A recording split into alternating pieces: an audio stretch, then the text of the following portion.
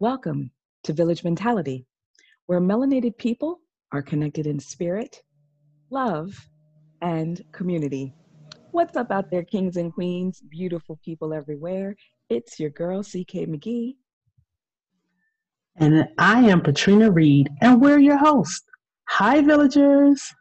Hey, villagers, how's it going? What's going on, my friend? How are you? I know you've been under the weather for a little bit. How you doing? Oh my goodness, friend. I don't even know what to say. I'm going to say this. It is getting better. Do not get me wrong, it is getting better. But when you think that one thing is okay, here comes something else. And that's what I'm going through right now. But I'll be all right. I really will. How about you? I know what you mean about that. If it's not one thing, it's another. But of course, as always, you have my well wishes that everything will, get back to normal, if you will, as far as what you're dealing with. I know this time of year, especially with the seasons and everything like that, and when they begin to change and the different temperatures and all that, there's so many different things at play. But I do hope that you will feel better. And to answer your question, I am doing all right, hanging in there, taking it one day at a time, as only we can. Well, you know what? I'm glad to hear that. Now, remember, we were talking before last episode about your busy schedule. Has that kind of, gotten a little bit better, or is it still a little bit hectic? What about that? Well, at times it can be hectic. The funny thing about it is, I could, at maybe one day, like have nothing on my plate, so to speak, and I could be focusing on things that I'm doing, personal projects that I may be working on. And then all of a sudden it's like, bam, I have like five interviews that I have to like edit and transcribe and like all of those kinds of things. And, the duration of those interviews can sometimes, no, I'm not even gonna say sometimes, they are misleading. Sometimes they can range from like 15 minutes to an hour, and by the time you're finished working on them, it's like my hands want to just leave my body and run away. They feel abused, and I think that they get tired of me. So do the best that I can to, space things out so that I can, be kinder and gentler to my hands and be able to get things done. And again, I think I've mentioned this before. I always had to be mindful of time management, um, but also just sort of like taking care of myself so that I can get everything done. So, uh, but I enjoy it. So I really don't want to put it out there like I'm complaining about anything. I enjoy it because I get an opportunity to hear different subjects being discussed by people who I've not been familiar with before, and am able to get some insight into some different things, interesting topics. And just really hear how people perceive life and how they basically have come to do what it is that they're doing, basically working in their purpose. And it's always very inspirational and inspiring, and I'm always so um, proud of my team. So for those of you out there in our village who may not be familiar, I am a senior writer and assistant editor for Purposely Awakened, which is a virtual magazine. And Naomi K. Bauman is the CEO of that magazine. And so I've been with them for about 3 years now, but just recently, became involved in the editorial process. And it has really been a great opportunity for me. So we are living and we are learning and we are enjoying. And girl, I'm always talking to you about everything as far as some of the stuff that I've heard. So it's just really a great experience. And I definitely thank God. I appreciate it. Yes, and I'm glad that you were able to, get some of those things taken care of that you had to get taken care of, and then realize that, you know what, not quite finished, still got things to do. But like I said to you before, villagers, she is doing so many great things, and it's beautiful to see my sister, my queen, moving on in her life and in her purpose, and how thoroughly blessed in what she's doing. So I just wanted to highlight that because you are a busy woman and you're doing so many great things.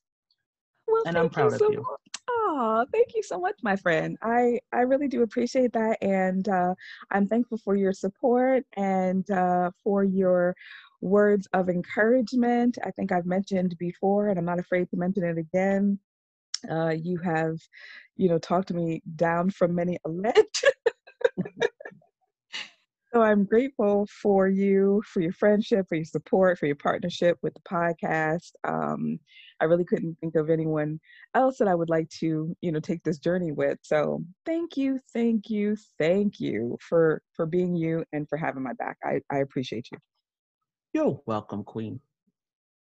So, friend, guess what? And I know I don't have to tell you this, but it's our last episode for the season. I know. I'm just like, how is that possible? Like, where did the time go? And I mean, really? Already? Already, I'm thinking about it, like we're doing all this different stuff or what have you, our personal life and professionally and whatever, collaborating on different, projects here and there. And I was like, oh my God, it's already been, I know that we replayed an episode last week, sort of like give ourselves a breather. I think I was doing a little bit of traveling, whatever. And so here we are, the last episode, basically 12 weeks, have gone by. And it's just like, wow, we've covered so much. And so as we were talking, we decided that we would use this last episode of the first season, right, to recap and sort of reflect on the episodes that we've done thus far. Yes, and we definitely agree that we have went through and talked about so much. And villagers, we know that you have been along with us for the ride, and if you remember all of the things that we talked about, and when we do this recap, you will be so surprised that, oh my gosh, we talked about a lot of different pertinent topics that are affecting our community on a daily basis. And it's just wonderful to see the progression of it all. Amen. I mean, I said to you, I think at one point in time that I even myself, right, wanted to go back and listen to episodes just to kind of see like how we did progress, because this was like a brand new experience for the most part for both of us. And to put ourselves out there for the sake of our community because we love, our Black and Brown community, this was definitely born out of love for the community. And so, you're sort of like, taking a chance and just kind of putting yourself out there. And that's why, like I said, I'm grateful that you said yes and were willing to, do this with me. And it's just interesting to listen as each episode goes, on. It will be interesting, I should say, to just sort of like hear how we evolved, throughout the season. But yeah, so for anyone who's just joining us, who's just tuning in for this episode, we hope that as we recap the season, it'll encourage you to go back and listen to those episodes in their entirety. Amen. Absolutely. And so, with that being said, my friend, why don't we get into our segment called Let's Talk About It?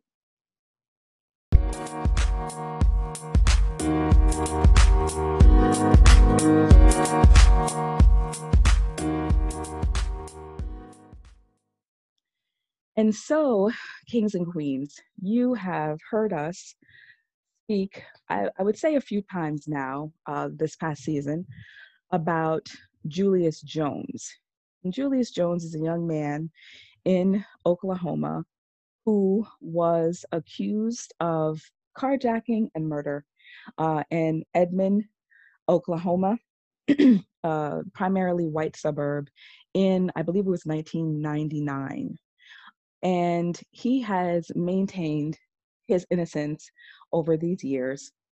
And throughout the course of our discussion about him, we've come to find that basically he was just let down in every way possible. his lawyers, the judicial system, the jury.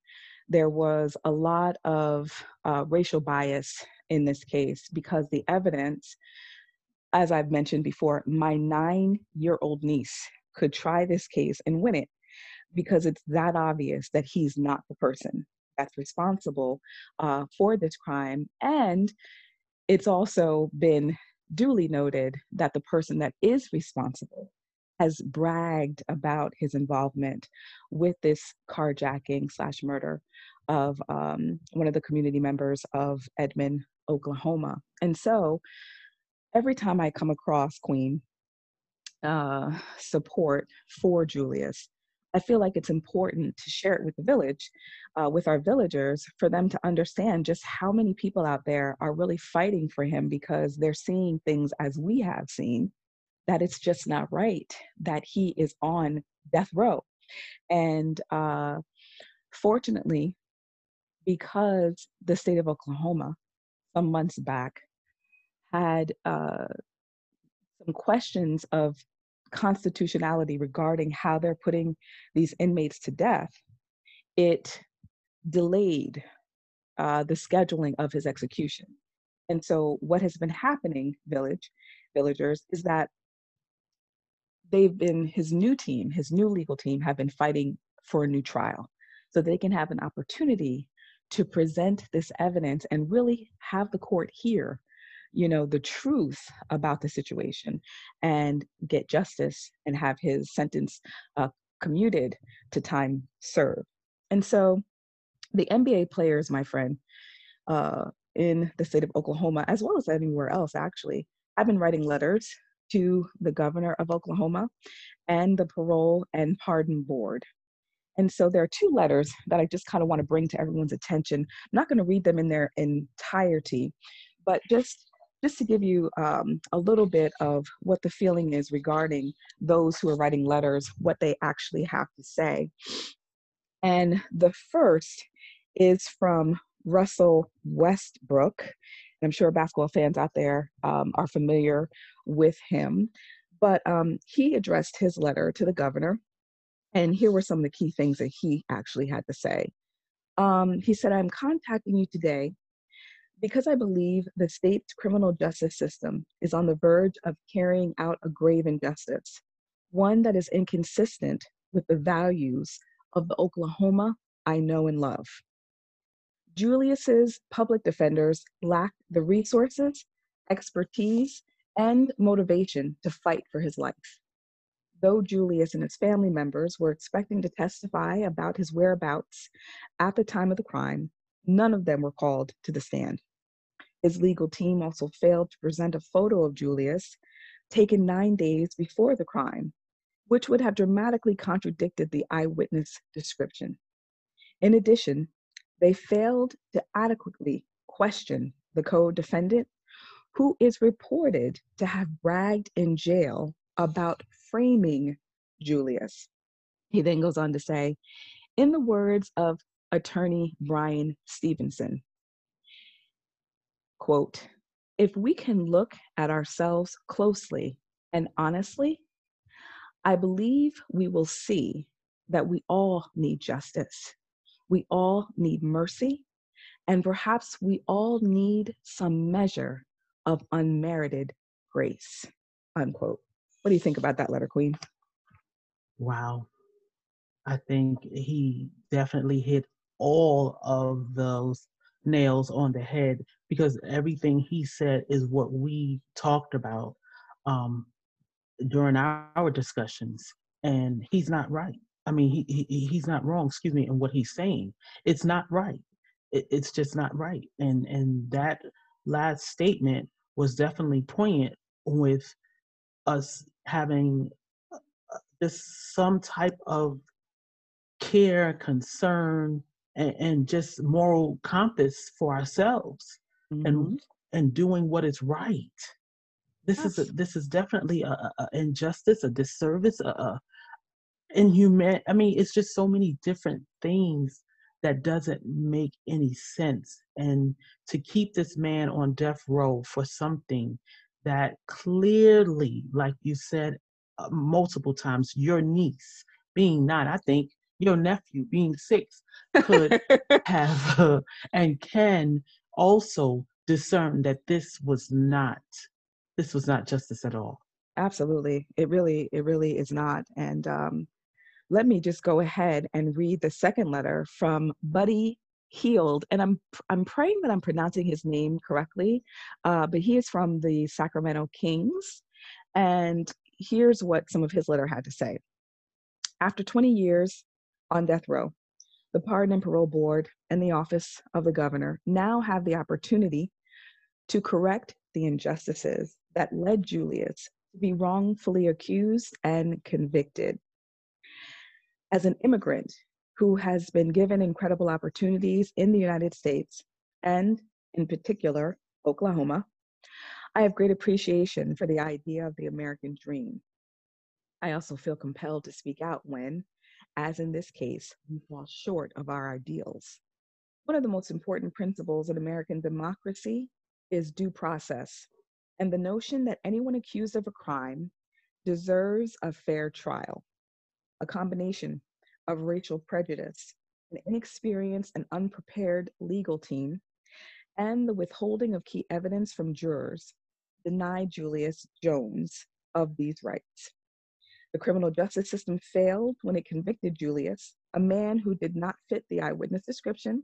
There it goes again, ladies and gentlemen, mentioned again, and who was deprived of the opportunity to testify on his own behalf. Then he basically goes on to say, it is not too late to look at the merits of his case and show mercy. Say you, my friend.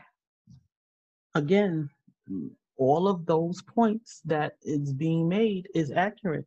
And yes, we have the opportunity, we meaning the country, Oklahoma in particular, have the opportunity to rectify the injustice that they have continued to um, force on this man. And no, there's no form of rectification because, to be honest, his whole life had been taken away from him. So you're not going to be able to rectify that. However, giving him his freedom will at least save his life, save the rest of his life, so that he can live out what he want to do. He has not had that opportunity because somebody else railroaded him along with the state. Mm-hmm. It's and true. and it's really sad, and unfortunately, Julius is not the only man or woman that's suffering from this, but in his case it's just so much of a disgrace to the justice system in general, to see the lack of expertise, resources, and concern for a person's life, and you're supposed to be defending them is horrible. Yeah, it really is. It really is. And it just makes you question, like, how do you sleep at night knowing that you really haven't done what you basically swore to do? And I mean, as a judge on the case, as jurors that are hearing the case, you went to school and you studied hard and you took the bar and you basically seem to, I think, have an idea of, you know, wanting to provide justice for people. Does that turn off and on like a light switch based on the color of somebody's skin? Because again, it is so glaringly blatant when you're looking at the evidence at, yo, how could he be on death row? But as you said, my friend, he is not the only one in this situation. Many, many people of color, Black men, Black women, are either sitting on death row or they have been sentenced for offenses that they have committed just disproportionate to those of our white counterparts. So one way or another, this system has just been gunning for us. And it's almost like come hell or high water, we're gonna get you. And it doesn't matter if it doesn't make sense. we're going to get you. And that's basically what it looks like, feels like, seems like. And so when you have organizations out there like the Innocence Project that are working on cases like this, the only thing that I can do in my using my platform and in my purpose is to bring awareness and to shed light on these cases, hoping that somehow, some way, someone's out there listening that has the power I don't to affect change. Absolutely. And as you're speaking, and I'm thinking about it, and I'm like, they said justice is blind, but she's not stupid. Like, it's asinine. And I know, forgive us for laughing. It's not funny, haha, but it's amazing to see what we have all said. It's nothing that was said by Mr. Westbrook or by the other player that we have not pointed out, that has not been pointed out during the documentary. Like I mean, it's just horrible. I'm sorry, it's just horrible. It is. And I just pray that Julius Jones knows that there are people out there who are pulling for him, that see him, and that want to do what they can. And like I said, in their own power, to bring about justice to his case. So we just continue to pray. And again, even though this is our last episode for this season, we'll be back again. And we'll definitely be keeping Absolutely. you up to date, not only with Julius Jones, but others that we have spoken about, throughout the course of this season episode. So, my friend, we'll go ahead and move on. And, I thought it was important for us to talk about this. These episodes that we do, you and I talk each week as we're putting together our episodes, and, we're moved to do certain things in our episode for the sake of our villagers. And uh, two of the things that we decided to do throughout the course of these episodes was to talk about inspirational stories and to give examples of village mentality in our segment called For the Village. I'll have you speak about that in a moment, but I just want to let you guys know, kings and queens out there, the reason behind what we do, because everything is thought out, everything is very thoughtful. We do not really just do stuff from the off the tip of our head, if you will, because this is a this is a labor of love that Trina and I give to you each week. We're giving of ourselves, in, like I said, our own way to the village. And so with the inspirational stories, the reason why I decided to do them is because, we're dealing with so much. We're dealing with so much. You have like the effects of COVID-19 right now. You have civil unrest because of police brutality and the murders of George Floyd and Rayshard Brooks, and dealing with things like Julius Jones and Nathaniel Woods. We talked about him earlier. Uh, Purvis Payne, like all these different people, Elijah McClain, that Breonna Taylor, Ahmaud Arbery, that have lost their lives. We see these things, we hear these stories day in and day out. And if it's not that, then, just in our own personal lives, there are challenges and obstacles and struggles that we all face. And so I just thought it would be uplifting to speak life into us and to remind us that there are certain life lessons that we can take or that we need to be reminded of so that we can continue on, so that we can sort of become, stronger in our mission, in this life. Because sometimes we get so caught up in all the negativity, you know, and when we're not talking to each other, when we're not encouraging one another, we're not thinking about one another, we will have a tendency to feel like we're all alone. And in fact, we are not. You are not alone. Trina reminds me all the time, I'm not alone. She's not alone. Michael Jackson told us we're not alone. So the inspirational stories are really just there to remind us that we are all in this together. And even if we are not dealing with the very same thing in our lives, we're dealing with something.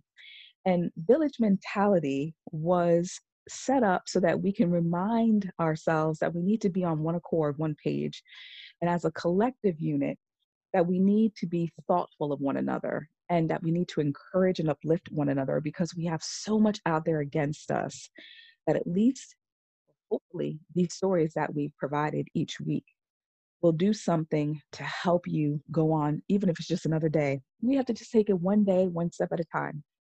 But if we can encourage you to keep fighting, to keep your head up, then we're doing our job. And we want you to know that the inspirational stories, as well as the examples of village mentality, will be something that will always be a part of our show. So we've asked often, every episode actually, that if you have stories of inspiration or if you have examples of village mentality, to please, send them in.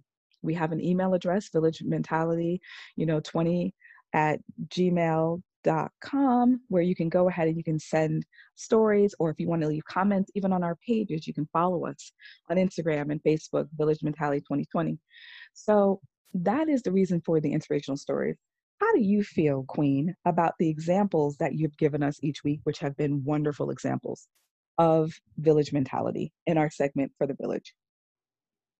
Well, when I find these wonderful stories, like CK, like you mentioned, Queen, when we talked about creating these segments and finding stories to show examples of village mentality for our villagers, we were meticulous about what type of stories we wanted to bring because, again, like you're saying, it's about instilling and encouraging and promoting and reinforcing life back into us because we are experiencing so much. So for me to go out and find those stories and villagers, you might not believe it, but I like really be looking for stories that is so encouraging and that has meaning and motivation for us to promote just that. We're not just speaking about village mentality because we don't believe in it. We're speaking it because that's what we truly believe. This is what we do for each other. And this is what we have done for others for years before the podcast ever came into fruition. Before we even met each other, we were promoting village mentality. Amen. So for us to be able to come together and foster a friendship with like-mindedness and then sit down and with CK's encouragement and um constant reminding me that hey, we can do this, we were able to bring this to the table. So when I get those stories that support, encourage, and then just confirm what we know village mentality to be, I am elated. I'm excited. I am um, just happy to see it in print, read it, or to hear it, because there are people out there who believe just like we believe that we cannot do this by ourselves. That it takes a village, and it Amen. really does. So I'm just happy, one, to get to do the research, to find the articles, to find the people, and then to be able to bring it to the village and be able to surprise CK with the stories that I found, because like she said to us before, she's not always privy to the stories. And just like I'm not privy to the inspirational stories. So when you hear my excitement throughout the podcast, throughout the episode, of me really being interested in the inspirational stories, trust me and believe me, that is genuine. That is not pretense. I genuinely, excitedly wait to hear her tell us the stories.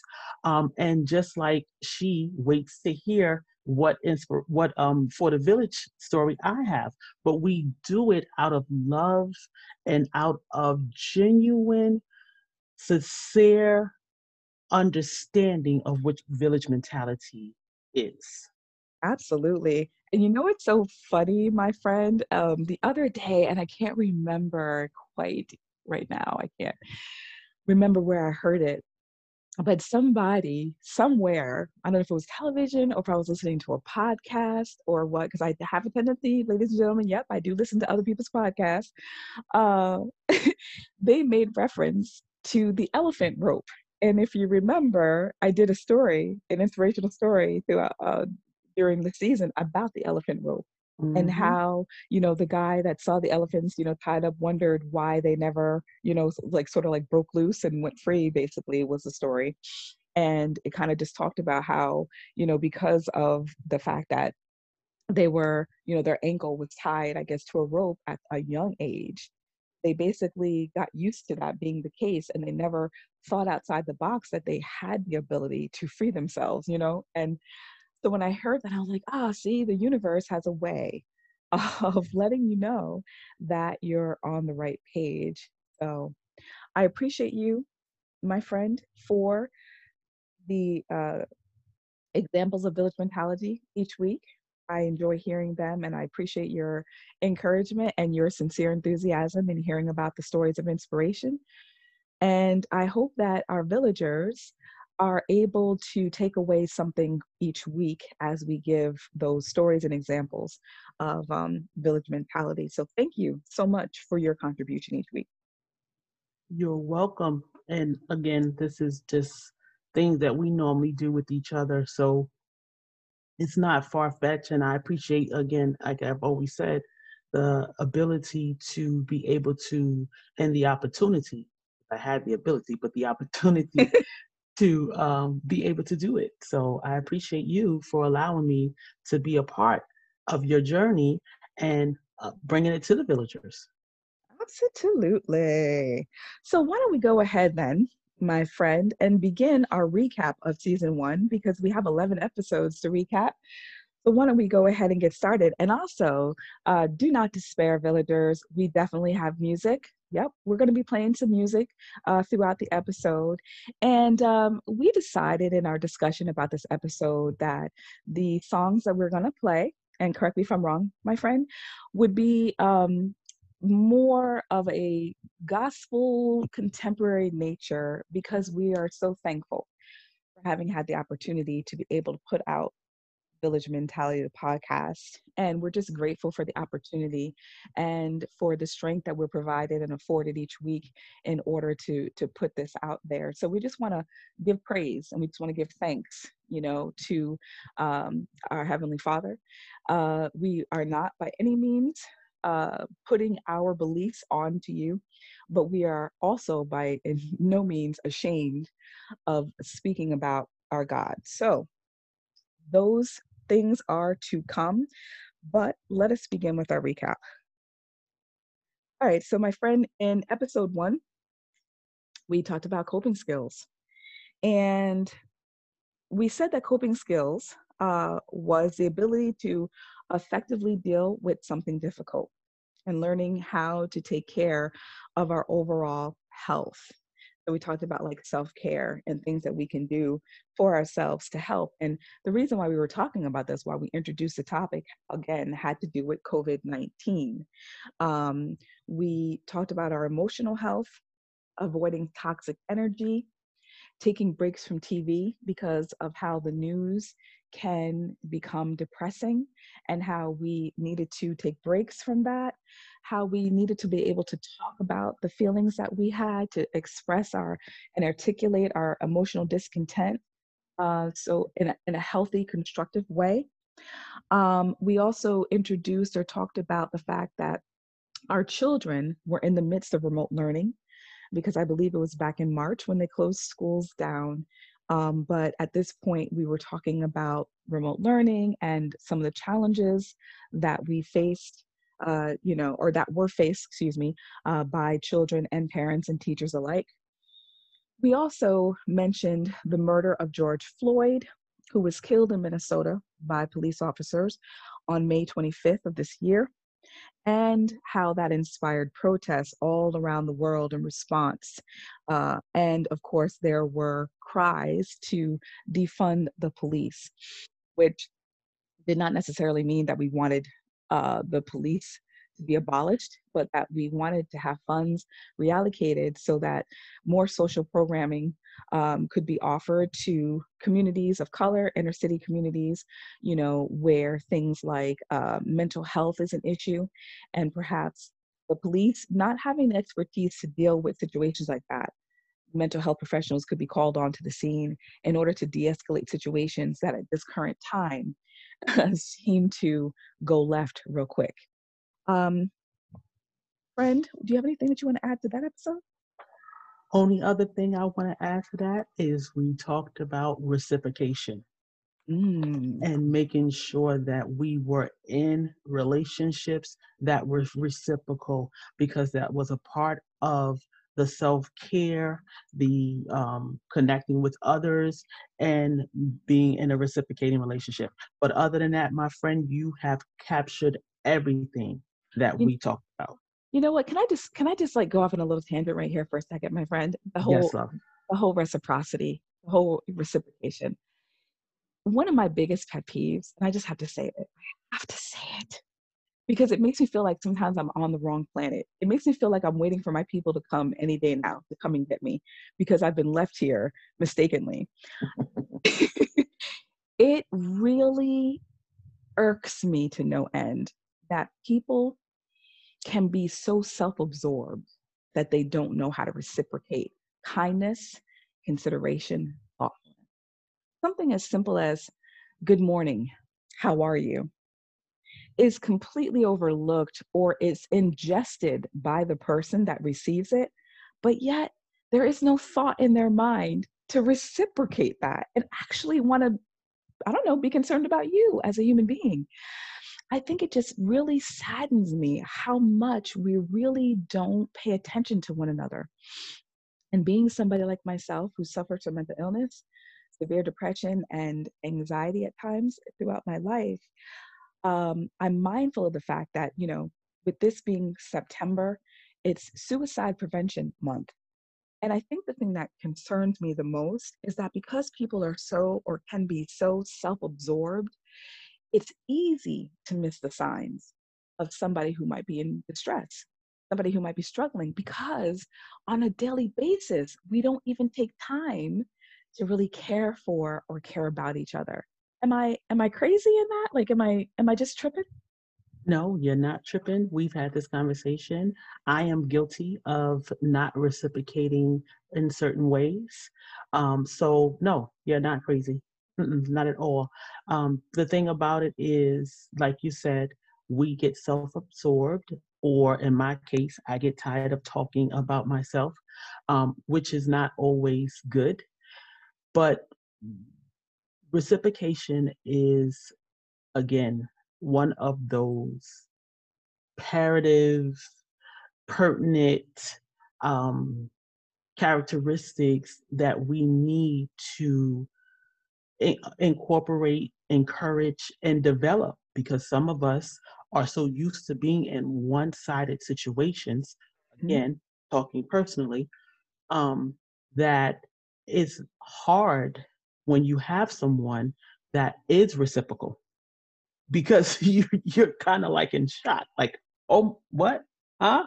Somebody else cares, somebody gives a darn. So we have to get out of that bubble that we are in at times and realize that, hey, there is somebody else on the other side of this, and that person have feelings too. So no, to answer your question, you are not crazy. You have not been left here alone. um, your people are not coming back to get you.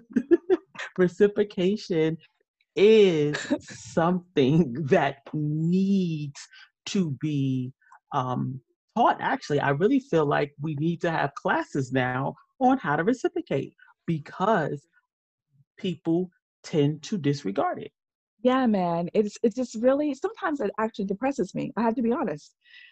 sometimes it actually depresses me, especially when it comes from people that you know, when it's friends, when it's family, when it's like your significant other, when it's people you know who do that to you. Like, okay, strangers, you're just like, all right, you know what? You do your best to think, all right, not everybody was raised like you, but I guess it really just does floor me, if you will, that you really don't care. Like, I if I accidentally, and I'm not saying that I never have, but in those rare instances where someone has said to me, or has asked me how I'm doing, and I'll be like, I'm fine, and I've gone on, maybe because my mind has skipped ahead to something else, whatever. I have actually felt guilty within myself, like, oh my God. And I'll go back to that person and be like, you know what? Forgive my rudeness. I apologize. Like, how are you? I don't see it as like, oh my God, if you ask me how I'm doing now, I feel obligated to ask you. We should care enough about each other as human beings. You take that same energy and you can care for an animal. I'm not going to say that that's a negative thing, but you can't care for your own humankind. I just have a real problem with that. And all right, let me stop. Let me stop because I know we have so much more to talk about, but I just have a real problem with that. And I just pray that that will get better as time goes. I don't know. We'll continue to lift the banner to do that because I think it's just really important. And we need that as human beings, especially in a time like what we're in now, where we really are not able to be in space with each other as we are accustomed. And so that affection, that touch, that physical touch that we experience, at least, let me feel good knowing that, you know, I'm on someone's mind, they're on my mind. You know what I mean? Right. All right. Okay. So, anyway, thank you, villagers. I'm sorry. But anyway, so the next episode was episode 2. This was about the effects of stress. And we said that stress is the body's reaction to any change that requires an adjustment or response, physically, mentally, and emotionally. And we mentioned the warning signs, which are dizziness, general aches and pains, grinding teeth, headaches, increased loss of appetite, increase or loss of appetite, and problem sleeping, as well as weight loss or weight gain. And then we suggested ways to reduce stress would be positive attitude, learning to be assertive and not aggressive, exercise, healthy eating, time management, maybe find a hobby and get some rest because sleep is really, really important. We also talked about Rayshard Brooks, who was a young man, again, killed by police in a Wendy's parking lot in Atlanta on June 12th of this year. And in response to civil unrest, our own fantabulous Governor Cuomo, Andrew Cuomo, he signed policing reform legislation. And just moving on to the next episode, we talked about domestic violence in communities of color. We also talked about Elijah McClain, who was a young man killed by police on August 24th of 2019, but we had just been made aware of it, and that was in Aurora, Colorado. Also, a tri-state, New York, Connecticut, and New Jersey 14-day quarantine had gone into effect at that time in response to the growing number of COVID-19 cases in other states. We mentioned Yara Shahidi, which is the actress from Blackish and Grownish. She had an article in Porter Magazine basically talking about her privilege as a young person in this world and basically paying respect to her ancestors and generations before her that have afforded her the opportunities that she has now. She talked about the pros and cons of being sort of like in this age of technology. So if you didn't have an opportunity to hear us speak about it in that episode, you can either go back to the episode or actually just go to Porter Magazine and read it for yourself. She's a very intelligent, articulate young lady and a great representative for future generations. We also talked about the Red Table Talk with Jada and Will on fatherhood. And we listened as Will talked about his relationship with his father and the things that he learned as a result of that relationship. and what it taught him as a father regarding his own children. And one of the things that he said, my friend, that really stood out to me was that he had to learn how to father his children for who they were instead of who he wanted them to be. And I was like, yo, that's deep. And that's true. And a lot of times we don't realize that. Excuse me, we don't recognize it, we don't realize it. So I was happy when he said that. And he made so many different good points in his understanding who he was as a father, as opposed to who he was as a man, as a husband, and learning the difference and being able to understand the difference and how to parent his sons. Even though his sons were boys, he had to parent each one of them individually, and then how he had to learn how to parent his daughter. So he showed a lot of maturity and wisdom and understanding and respect, because he also talked about his relationship with his father, and the inadequacies he saw in his father, and then realizing that, guess what? I'm not as strong as this man I've been criticizing all my life. So it was just beautiful to see his evolution from his first child to his last. Absolutely. Absolutely. That was a really enjoyable episode. We're always on the show talking about Red Table Talk because they do such great things and they talk about topics that concern us all as a community. And so it's great to have them, and to be able to use them as a resource. And then concerning the episode itself, which is about domestic violence, we talked about the National Black Women's Health Project, which identified domestic violence as the number one public health issue for women of African ancestry. We talked about the differential and shelter treatment. So, for instance, because Black women, I guess, are seen as so strong, there's no way that we can be vulnerable enough or in trouble enough that we need shelter, that we need assistance, help because of the relationships that we're in. So, we have a tendency to be turned away more so than taken in and included. We also talked about the experiences that Black women or women of color have with law enforcement when it comes to the abuser in their life. And we found out that women of color are not always willing to call the police on their partners out of fear of police brutality. So here you are going through this nightmare of a situation.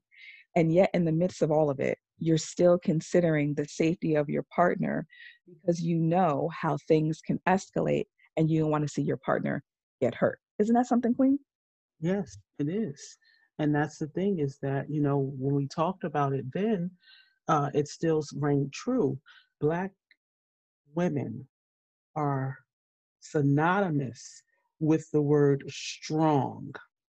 And I think it was Taraji E. Henson who was saying, we need to stop putting that label on Black women, Black and brown women, but specifically Black women, because with that word strong, it makes people believe that we don't need the help. We can basically get through it. Hmm. We don't need the protection. We don't need the resources. We don't need the things that everybody else needs to deal with it, because we're strong Black women. Hmm. And what we find is that that is further from the truth. And with shelter systems and other systems that are in place for domestic violence victims, we find that even with the domestic violence situation, when police are called onto the scene, when the women are afraid for their lives, and they're afraid for their abuser's life in the hands of the police. So it's just, it's so much. It's so much, the layers to all of this. It's so deep, um, and it's a disservice to Black women, unfortunately, because not only do they have to think about their abuser, themselves, their children, and then the resources that may or may not be afforded to them. Yeah. I agree. I think it's very sad. Black women, sad to say, are the low man on the totem pole when it comes to an advocate. We're always expected, or there's always something required of us. We're always supporting, we're always there, we're always the backbone, we're always doing everything that we can to make sure that life is easier for everybody else. And we're human beings. We have emotions and we go through different, situations as well. But it's like, who is there really speaking up for us?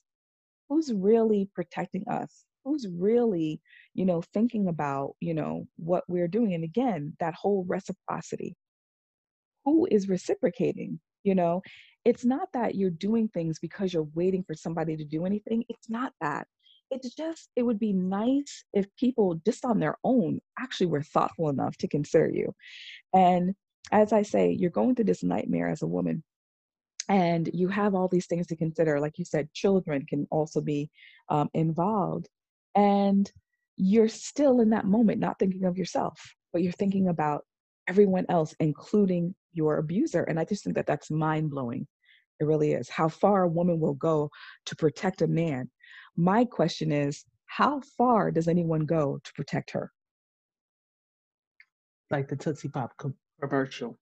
The world will never know. Like,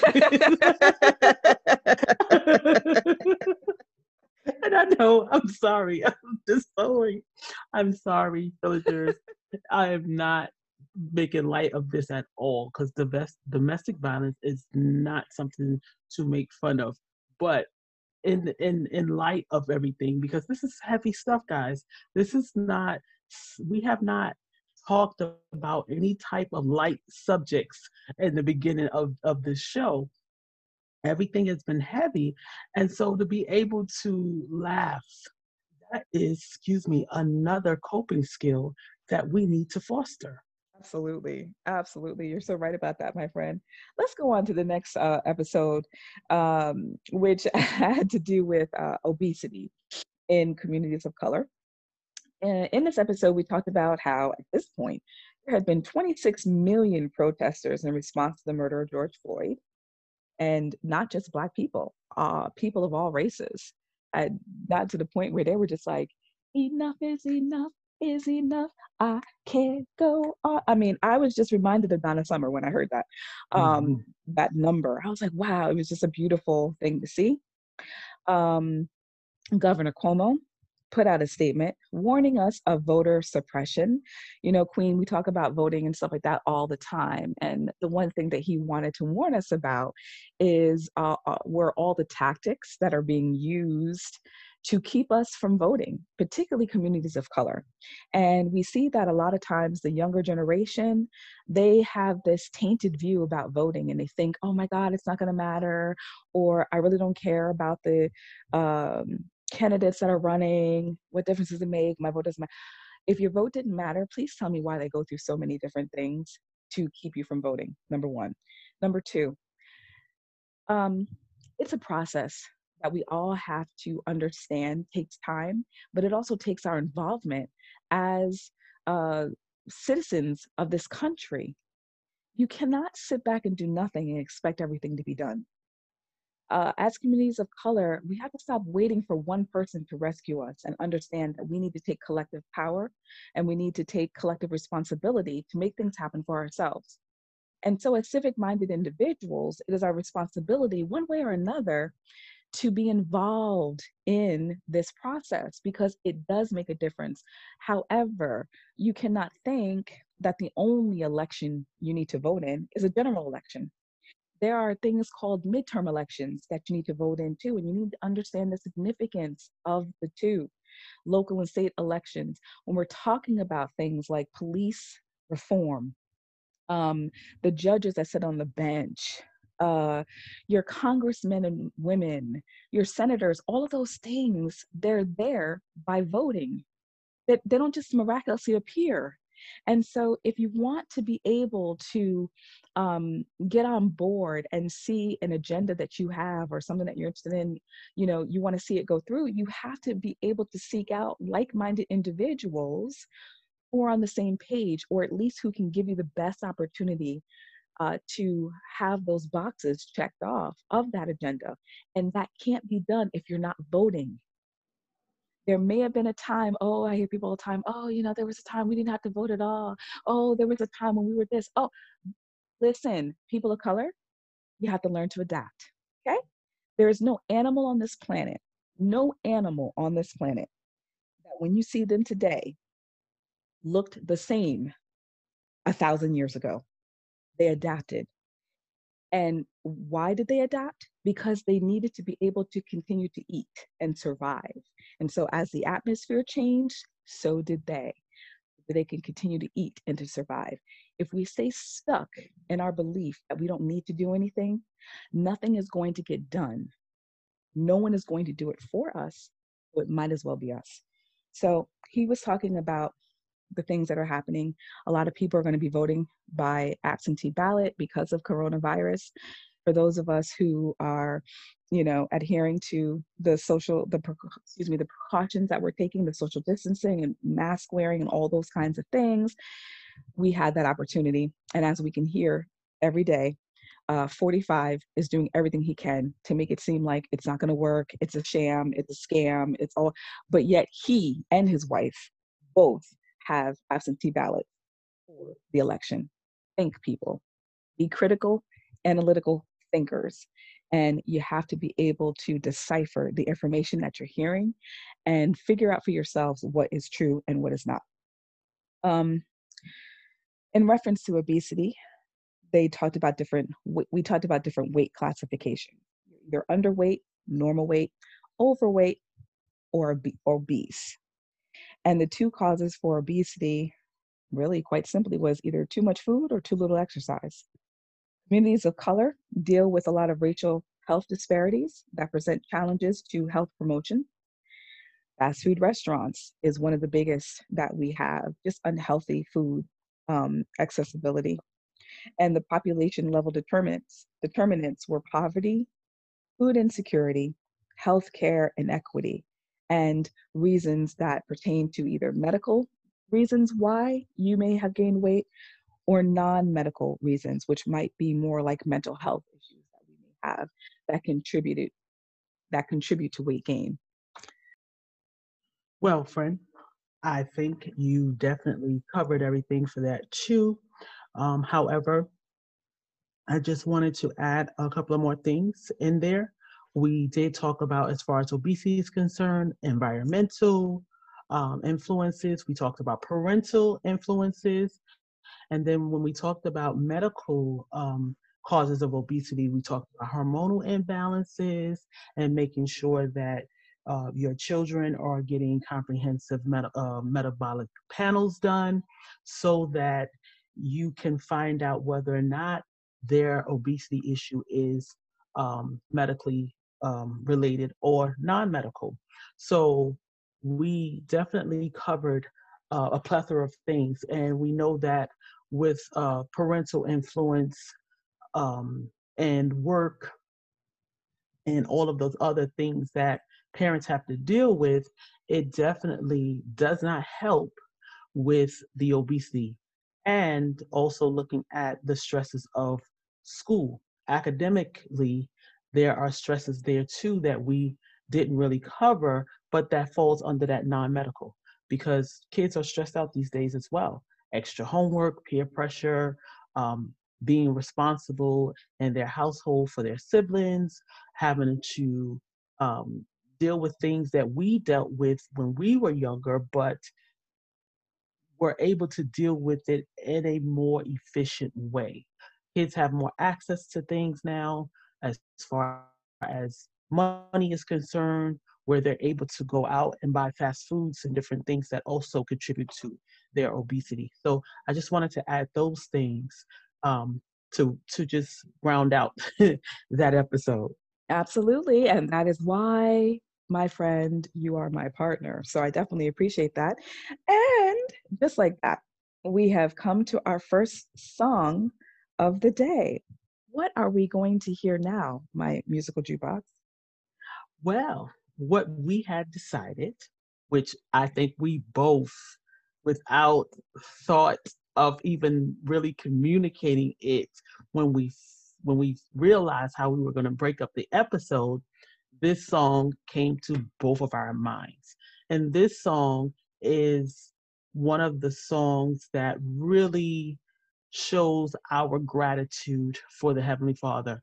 And this song is Never Would Have Made It by Marvin Sapp. So, as always, we want you to sit back and relax. And in this case, get your praise on if you feel like it. And when we come back, we'll continue talking about the episode. Never would have made it. Never could have made it without you. I would have lost it all. But now I see how you were there for me, and I can say, never would have made it. Never could have made it without you. I would have lost it all. But now I see how you were there for me, and I can say I'm stronger, I'm wiser, I'm better, much better. When I look back over all you brought me through, I can see that you were the one I held on to, and I never would have made it. Oh, I never could have made it. Never could have made it without you. Oh, I would have lost it all. Oh, but now I see how you were there for me. I never would have made it. No, I never could have made it without you. I would have lost my mind a long time ago if it had not been for you. I'm stronger, I'm wiser, now I'm better, so much better. I made it through my storm and my test because you were there to carry me through my mess. I'm stronger, I'm wiser, I'm better. Anybody better? I made it. I made it. I made it. Never would have made it. Oh,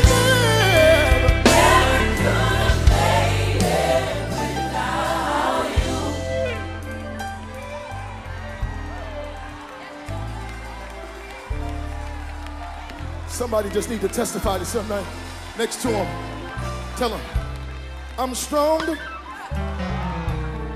I'm wiser, I'm better, much better. I made it. Is there anybody in this house other than me that could declare you made it? Tell your neighbor, never would have made it. Tell them never could have made it.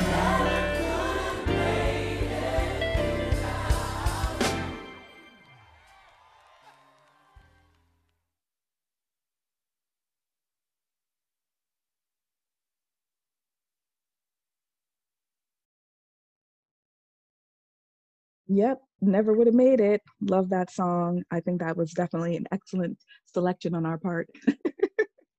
Absolutely. I think we both knew that that was just the perfect song to fill in that spot and just to show how grateful we are. Absolutely. All right, so moving on with our next episodes, episode 5, my friend, was about COVID-19 and the nation's response to it. Also, we acknowledged that it was Minority Mental Health Month. And we said that anyone can experience mental illness, okay? It doesn't matter what your background is or anything like that. And Minority Mental Health Month was actually established in 2008. And I talked about how I love NAMI, which is the National Alliance of Mental Illness, which I someday hope to like work with, because they present a lot of diverse material concerning mental health for communities of color. So I really do appreciate that about them. And again, background and identity can make access to mental health services difficult. It was also in that episode, my friend, where we talked about the escalating gun violence in New York City. And if you would allow me to move into the next episode, which is episode 6, we talked about crime and the Black and Brown communities. Again, B.B. Moore Campbell, I should say the late B.B. Moore Campbell, author. She founded the urban Los Angeles chapter of NAMI, and she believed that people of color feel the stigma of mental illness much more keenly. She feels that it's already hard enough to be Black in this world, and so they don't really feel too excited, too enthusiastic about exposing the fact that they also have what they consider to be another deficit with mental illness. What say you? I say that you um, brought out definitely the great things regarding those episodes.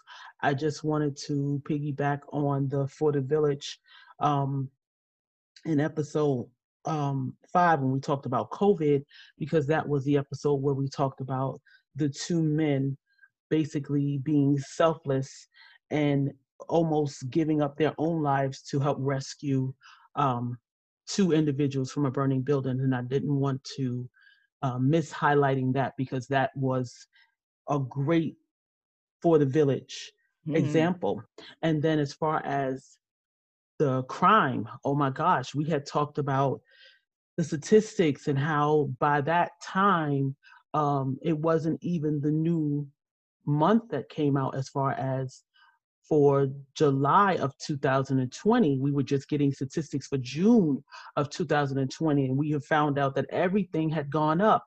Uh, Grand larceny, um, violence, guns. I mean, it was just so much of everything had just escalated in levels in which we had never heard of at this time. So we had definitely talked about what was impacting our community at that time. And to be honest, it's still going on. it definitely still going on. So we definitely want the villagers to really listen to that episode, especially if you are a resident of New York, New York State, New York City, just to hear what was going on back then, and also just to compare it to what's going on now. And you'll see it's the numbers are not going down. Yeah, it's really something when you hear from day to day, how it's just increasing. It's like crazy. It's crazy. Yeah. But yeah, definitely encourage you guys to go back and listen to that episode, and maybe do some research on your own, or maybe just pay attention to what's happening in your own communities. As Patrina said, if you're a resident in the state of New York and in New York City or in other cities, because there were escalating events that were happening in places like Atlanta, Miami, I believe, we covered those. So again, we encourage you to go back and listen to that episode. The next two episodes, episode 7, was about Black Lives Matter versus white power. And in this episode, we had just lost civil rights icon, Representative John Robert Lewis. And of course, we had the opportunity to see all of the different tributes that were rightfully paid to him, and how he, really led um, the fight for equality. Voting, again, definitely was one of the things that was his biggest platform that he encouraged us to do and to become involved and to make, good trouble, necessary trouble. And so that was one thing we talked about. Also in that episode, D.L. Hughley, he did an interview with Vlad TV, and he talked about several different topics, including voting again. He also talked about Trump supporters.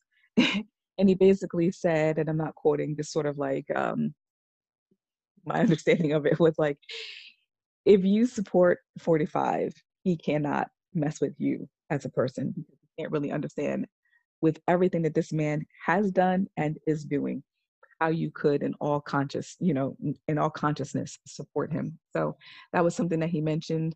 Um, he talked about how he felt like voting should be mandatory. And we mentioned that while we might not say mandatory, because we don't want to really force anybody to, but definitely to take the responsibility of it more seriously, I would say.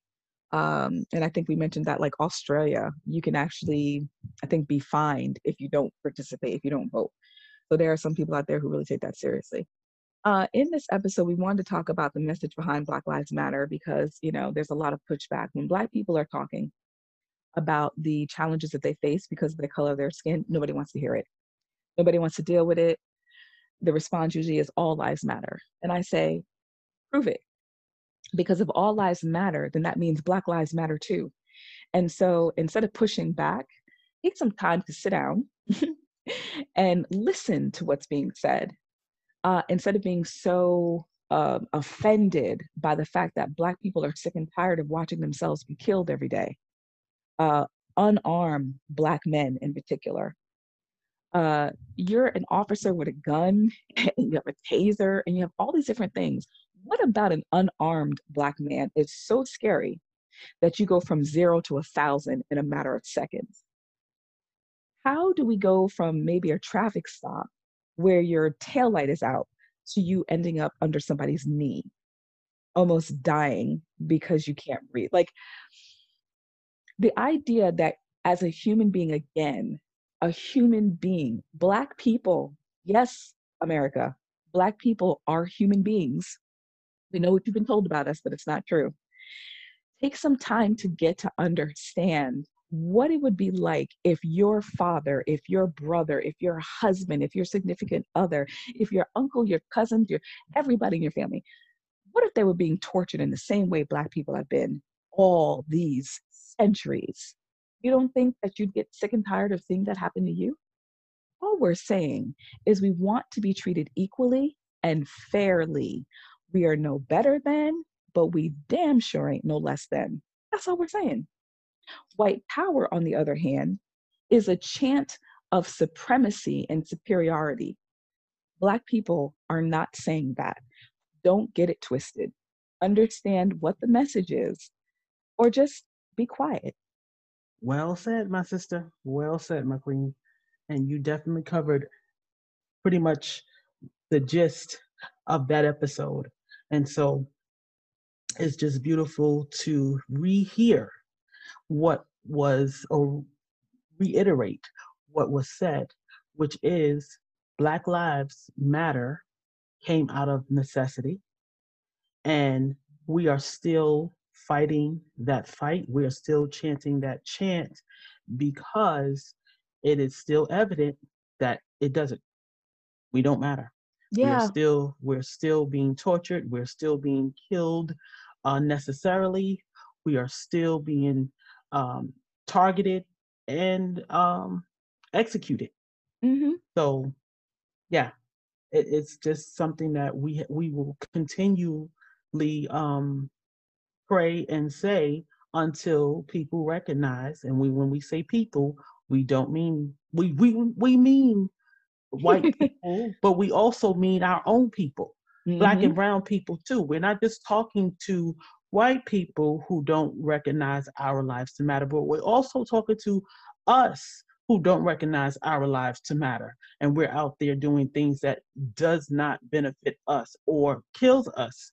So it's important that Black lives matter to everyone.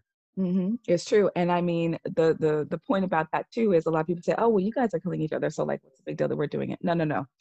Either way, it's all wrong. So it's good that you brought up that point. Something else I wanted to say too is there was a lot of talk about protesting versus the rioting. The rioters obviously are not a part of the protest. And everyone has sort of like focused on the distractors, if you will. And it seems like this country, every single time it gets an opportunity to, it'll do everything it can to distract and deflect from the situation at hand. The situation at hand has to do with the way police, more often than not, treat people of color. And we want it to stop. We want it to be equitable across the board. And we're going to stand up to that end as long as it takes because it's been going on for far too long. Systemic racism, it affects every aspect of our lives. And so it didn't happen overnight. And we recognize that the solution is not going to come overnight, but we do know that it's going to come. We're not going to stop.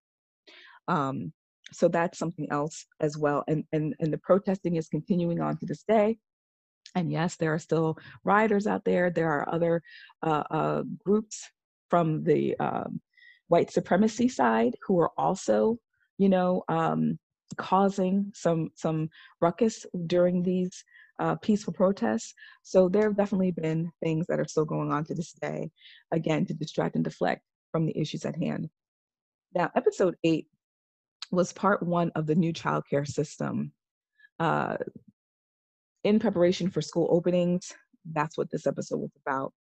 And we also talked about Oprah's 100 Fathers special that she had, which addressed stereotypes of African American fathers and their involvement with their children.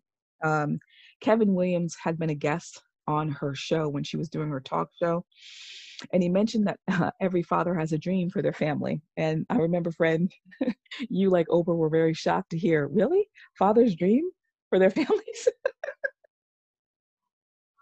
Yes, it wasn't that, again, like I said before in that episode, it wasn't that we didn't understand that fathers had dreams. It's just that we didn't think about them having dreams for their family. So that was the shock for us.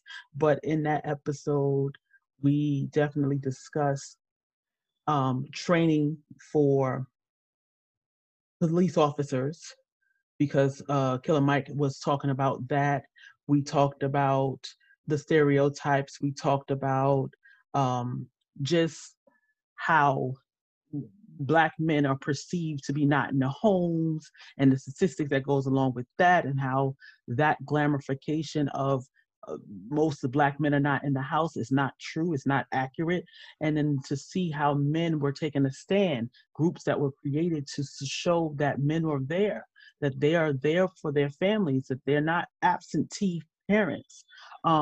So we were able to highlight that, and then highlight the fact that, you know, Tyler Perry and Courtney B. Vance, they were talking about, well, Tyler was talking about his the innocence of his child and having to have to talk with his child about racism and life as far as a Black man is concerned. And Courtney B. Vance was just reminding us that we need to vote. So it was so many different things out of that episode that came out, on top of the fact that we were talking about the new childcare system and how that affected parents in the daycare world. Right. Yeah. We talked about the daycare and the pre-K prep for school opening. So, yeah, that was definitely a full episode as far as that is concerned, which means that we're coming to our next song, my queen. What are we going to be listening to next? Well, this particular song, and let me just tell you something, villagers, this episode, was the music is brought to you by our Queen CK. She has been the music coordinator on this. I have just actually just agreed with it, but the selections she's made have been wonderful. So don't get me wrong, we both appreciate music, and it's just great to be able to give people their accolades when they're due. And so I just wanted to say to her, thank you again for your selections. This particular song is by Kirk Franklin, and we both love Kirk Franklin, so wasn't nothing wrong with that for me. And this song is called Just for Me. So, as always, get your praise on, listen, and then when you come back, we will continue to recap our episodes. Just for me. You keep on making a way,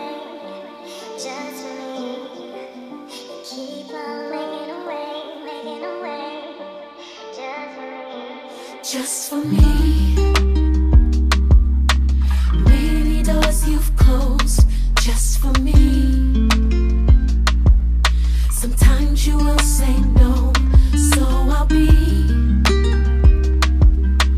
tested in your fire to purify my desires. So my blessings won't be just for me.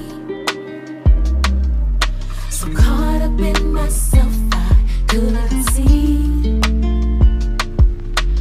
the world did not revolve around me. So storms are in your will, so I can feel what others feel, their needs. If I could speak honestly, it don't feel good, but growing never does. It don't seem fair for you to call this love, but if necessary, pain is the ingredient for change. Even when life may be bittersweet, it's working just for me. All the moments I missed that were just for me, because I chose not to wait patiently. For every mistake was the same amount of grace that kept my blessing waiting just for me. But trusting your timing is not easy, and what I want's not always what I need. Somewhere I forgot you are God and I am not. I see. If I could speak honestly, it don't feel good, but growing never does. It don't seem fair for you to call this love, but if necessary, pain is the ingredient for change.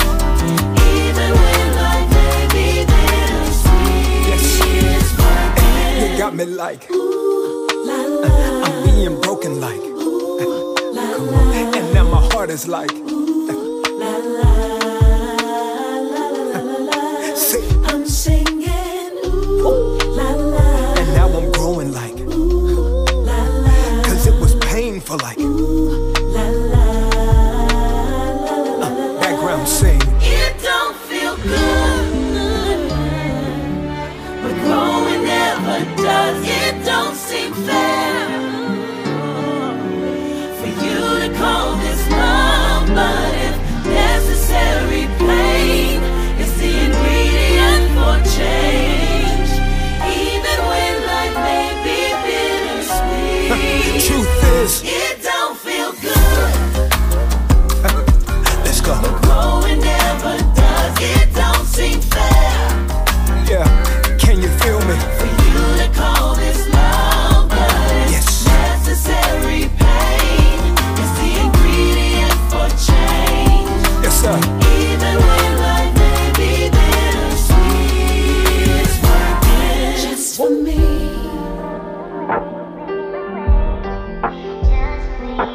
Just for me.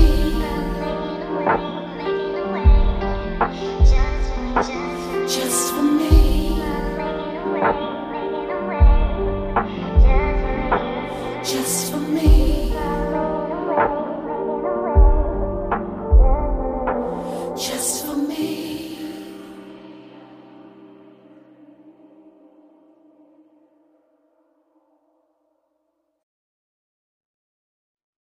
Yeah, Queen, as you indicated, Kirk Franklin, he is the man.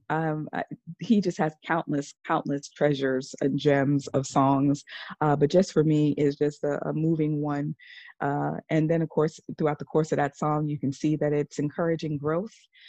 It says sometimes when you have those growing pains, you know what I'm saying? When you're growing out of your comfort zone to consider somebody else other than yourself, that's what kind of goes along with the territory, but it's necessary if we are to evolve to the next level, so thank you for indulging the selection. I appreciate that. You're welcome. And again, thank you for your selections because, again, we need spiritual inspiration and gospel music, whether it's traditional, contemporary, modern, however you want to call it, it does that for our souls. So I appreciate it as well. All right. Well, moving on to episodes 9 and 10. In episode 9, it was part two of the new child care system. Here, Governor Cuomo, he was voted unanimously as the chair of the NGA, the National Governors Association. And he let us know that this year's focus is going to be on recovery and revival. Considering that we're dealing with the, coronavirus. Also, Purvis Payne is a gentleman accused of murder. He's from Millington, Tennessee. And this murder took place in June of 1987. I think it was a woman and two of her children. He had been waiting at the apartment complex of his girlfriend, and I guess, decided instead of waiting outside, he would come inside. And as he came inside, someone ran past him, not too far from where his girlfriend's apartment is located. He noticed, I guess, a door must have been ajar to this apartment, and he noticed, this horrific scene. He wanted to administer assistance, but as he heard the sirens, he recognized the great possibility that he would be accused. And guess what? He was right. So this is a case that the Innocence Project is working on. And unfortunately, as it stands, his execution is scheduled for December 3rd of this year.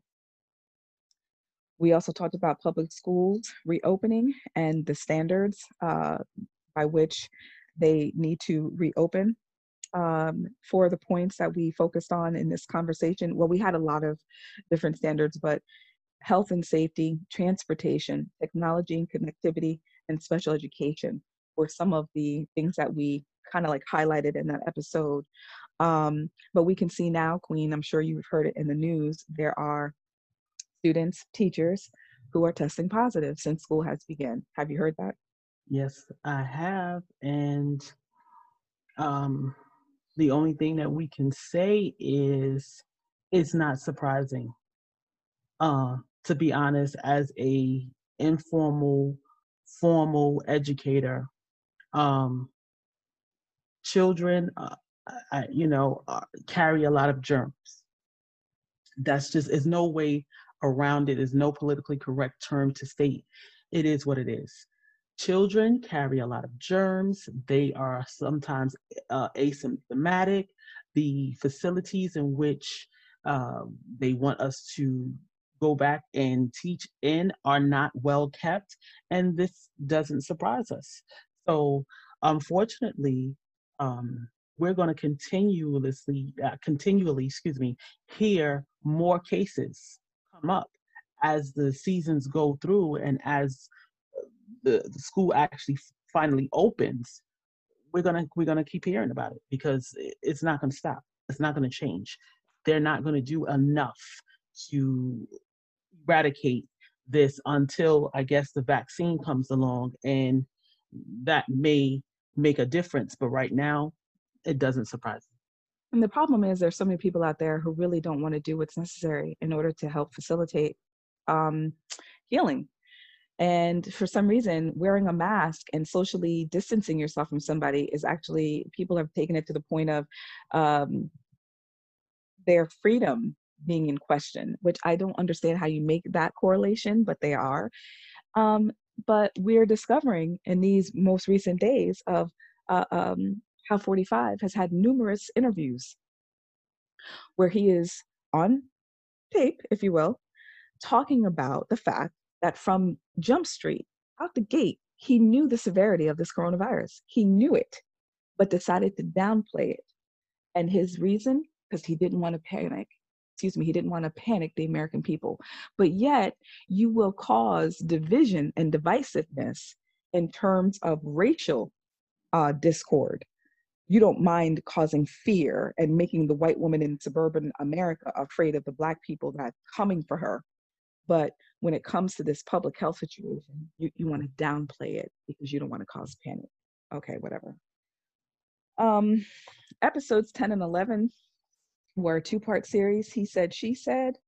In episode 10, Joe Biden had just nominated Kamala Harris as his running mate for vice president. Dak Prescott, quarterback for the Dallas Cowboys, sent a letter to the governor of Oklahoma on behalf of Julius Jones. In our first episode of this two-part series, we talked about the 10 gripes that men had about about women that they are not always comfortable talking to us about. Like basically, they said things like they're not mind readers and they wish that we would let them know, what it is that we want to, make them, in order for them to be able to make us happy. They don't understand why we deal with people who make us crazy. If we have that friend that is, driving us insane, they want to know why you can't just cut it off because, as we discussed, they're able to do so. And we said that, when it comes to us, we're really not thinking that our friends are disposable like that we could just kind of get rid of them. We're mad in the moment, and that's all. But we understand that, guys have a tendency to see a problem and just want to fix it. We talked about, we talked about the annoyance that they have with us using their past against them, not having any faith in them, and also not communicating how proud we are of them. So those were some of the things that we talked about. And if you can just indulge me, Queen, in episode 11, which is part 2 of that, we talked about Breonna Taylor, and the report that had been released indicated that she was, or that she had a connection or a relationship with the person that the police were looking for, which is somehow supposed to provide an explanation as to why they entered her residence. They were looking for drugs. They had seen him go back and forth or come in and out of her home, and they figured, she had something to do with that. Ava DuVernay, the film producer, had an opinion about Kamala Harris being nominated as VP. And she was basically talking to us as a people, with her annoyance and the fact that we want to hold Kamala Harris's past against her. And while we're doing that, we're forgetting the things that 45 has done. Things like ripping children out of the arms of their parents at the border, putting them in cages, being disrespectful to women each and every day, being a racist bigot, all those kinds of things is what is contained within 45. And so while we know that Kamala Harris, in terms of her prosecutorial record, may not always be something that we agree with, we need to recognize people's ability to grow and to maybe change perspective and recognize who we have a better chance of, getting the things that we need done. So she mentioned that. And then, of course, us ladies had the opportunity to share the gripes that we had with the fellas. And we talked about things like honesty, communication, their demonstration of affection, knowing their roles, point of reference regarding their thoughts about relationships, their lack of support, lack of commitment, selfishness, lack of intimacy, romance, and the bonus was chivalry. What say you, Queen? I say yes, all of those things. And if you really want to hear our perspectives on both, because we were able to give the man's perspective based on the information that we found, and we were able to give the woman's perspective based on our own personal experiences and what we have heard other women say, within our family and our friends and sometimes complete strangers. So we want you to really go back, and we enjoyed those 2 episodes like we have enjoyed all of our episodes, but those 2 episodes I think have left a little special place in our hearts for them. And so we really want you to go back and just enjoy what you can learn from the male's point of view, and whether or not you agree, if you are female, with the female's point of view, and if you're a male, whether or not you agree with the male point of view. By no means does all of the gripes that were mentioned are accurate. And you might not have that gripe. You might have something totally different. And if that's the case, feel free, contact us, email us, villagementality20vision@gmail.com, so that we'll know, and maybe that we can revisit some gripes if we need to in the future. Absolutely. Absolutely. And so, with that being said, we've come to our third song of the episode, which my queen is People by Jonathan McReynolds. And we'll see you after this.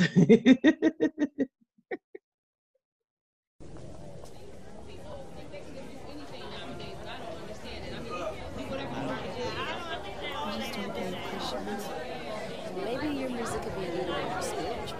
You're probably more. I was hoping you would do it kind of strange. You're just a bit difficult. Take my advice. I just expect They are the best and the worst you've created, loving and hating and opinionated, loners in basements and those congregated. Deliver me far from the peaceful shore I was sinking, deep in the ocean of thoughts they were thinking. I don't know what validation I was seeking. Deliver me from people. When you said you could heal me from anything, did you mean people? Deliver me, 'cause I can't point them out, I won't say their names, I don't know the damage or which one to blame. It's just people, deliver me.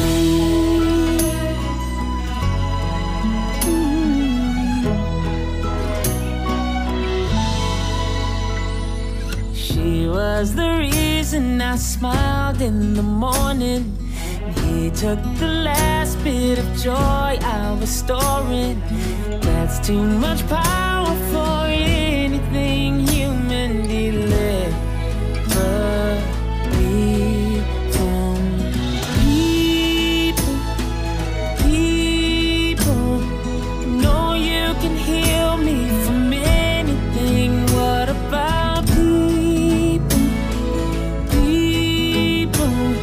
Deliver me, 'cause I can't point them out, I won't say the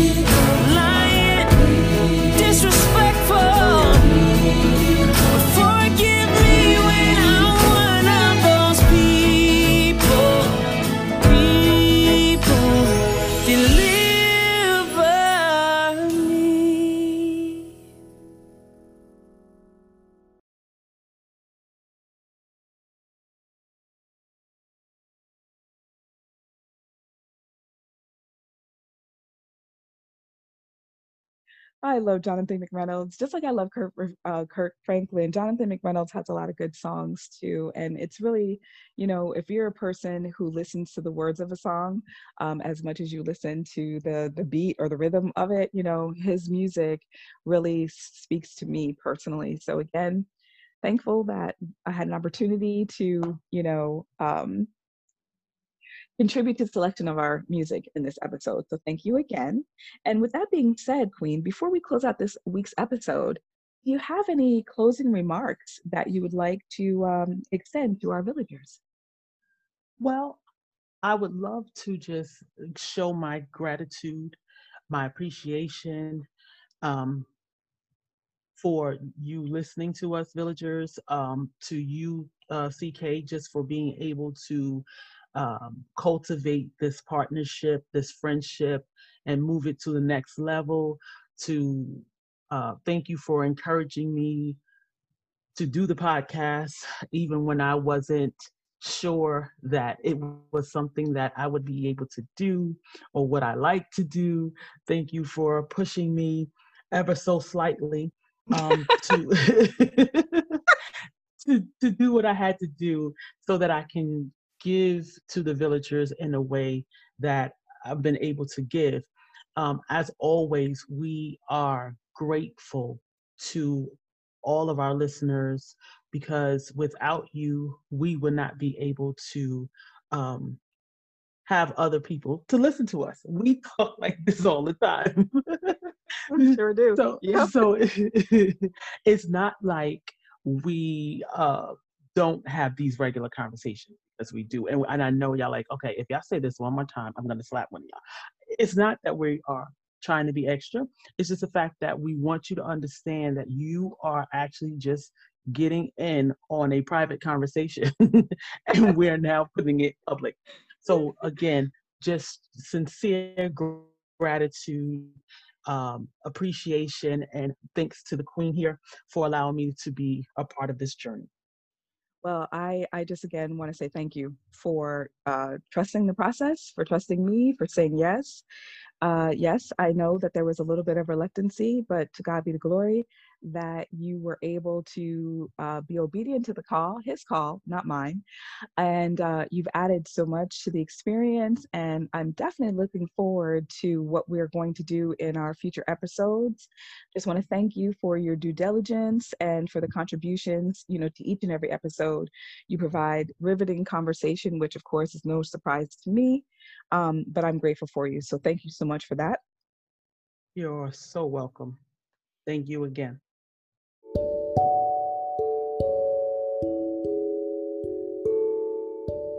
Now, villagers, one of the definitions of purpose is the reason for which something is done or created, or for which something exists. In the midst of my own personal pain and challenges with mental illness, my spiritual development reached a higher level when I was able to receive my purpose, my calling. While my mental health advocacy is in its infancy stages, I am building it brick by brick in order to bring awareness, inspiration, motivation, and inevitably solutions in order to facilitate mental health care for our Black and Brown communities. Village Mentality, the podcast, was created as a part of that purpose in order to provide a space where people of color could address the issues that plague our society each and every day. I want to be able to lend support and a listening ear to all those who are struggling out there, one person at a time. And by God's grace, that is what I will pledge my life to do. I want to thank you all so much for your support. We have truly appreciated it, and we've enjoyed bringing you this podcast each week. And we are looking forward to bringing you many, many more episodes, stories of inspiration, and examples of village mentality practiced by villagers all over the world. So don't worry, season 2 will begin in October. So stay tuned, beautiful people. And here's to brighter days. Now, playing us out week Queen, if I could be so bold as to make this introduction, we are going to leave you with this bonus track, Moving On by Jonathan McReynolds. And again, listen to the words and how or what they might mean for you in your own life. And we'll see you before you know it. Take care, beautiful people. God bless you. I'm moving on, I'm getting older, so I'll keep it straight. It hurts to let go, but it hurts more to stay. I'm moving on, I'm moving on, hey, I'm moving on, hey, hey, hey, hey, hey. I know my rear view can't compare to what God will do with my life, and I am forgetting what's behind me. I have finally decided I'll be moving on. I'm moving on. I'm moving on. My mother told me, she told me well, Forget your failures and forgive yourself. I'm moving on. I'm moving on. I'm moving on. Hey, Hey, hey, hey, hey. I know My my review can't compare to what God will do with my life, and I am forgetting what's behind me. I have finally decided. I know my review can't compare to what God will do with my life. And now I'm forgetting what's behind me. I have finally decided I'll be moving on. I'm moving on. yeah. I'm moving on. Hey, hey, hey. I'm moving on. Know that I will be. Know I will. Hey, forgetting what's behind me, focusing on what's inside me. Christ ahead and I'm just in this party. Never would the love this party. I pride myself on bringing light to your parties. Holy Ghost, you rectify the mind, I'm naughty. Without you, it's powder, I'm a dry land. Without your power, I'm a nightmare. Nothing but trouble saying bye, man. Can't have 2 miles on a diamond. My brother called me, I could call me. Told me we moving, I'm in God's hands. Yeah. Told me we moving, I'm in God's hands. Bring my moving truck in. Gotta go. Told me we moving, I'm in God's hands. Told me we moving, I'm in God's hands. Told me we moving, I'm in God's hands.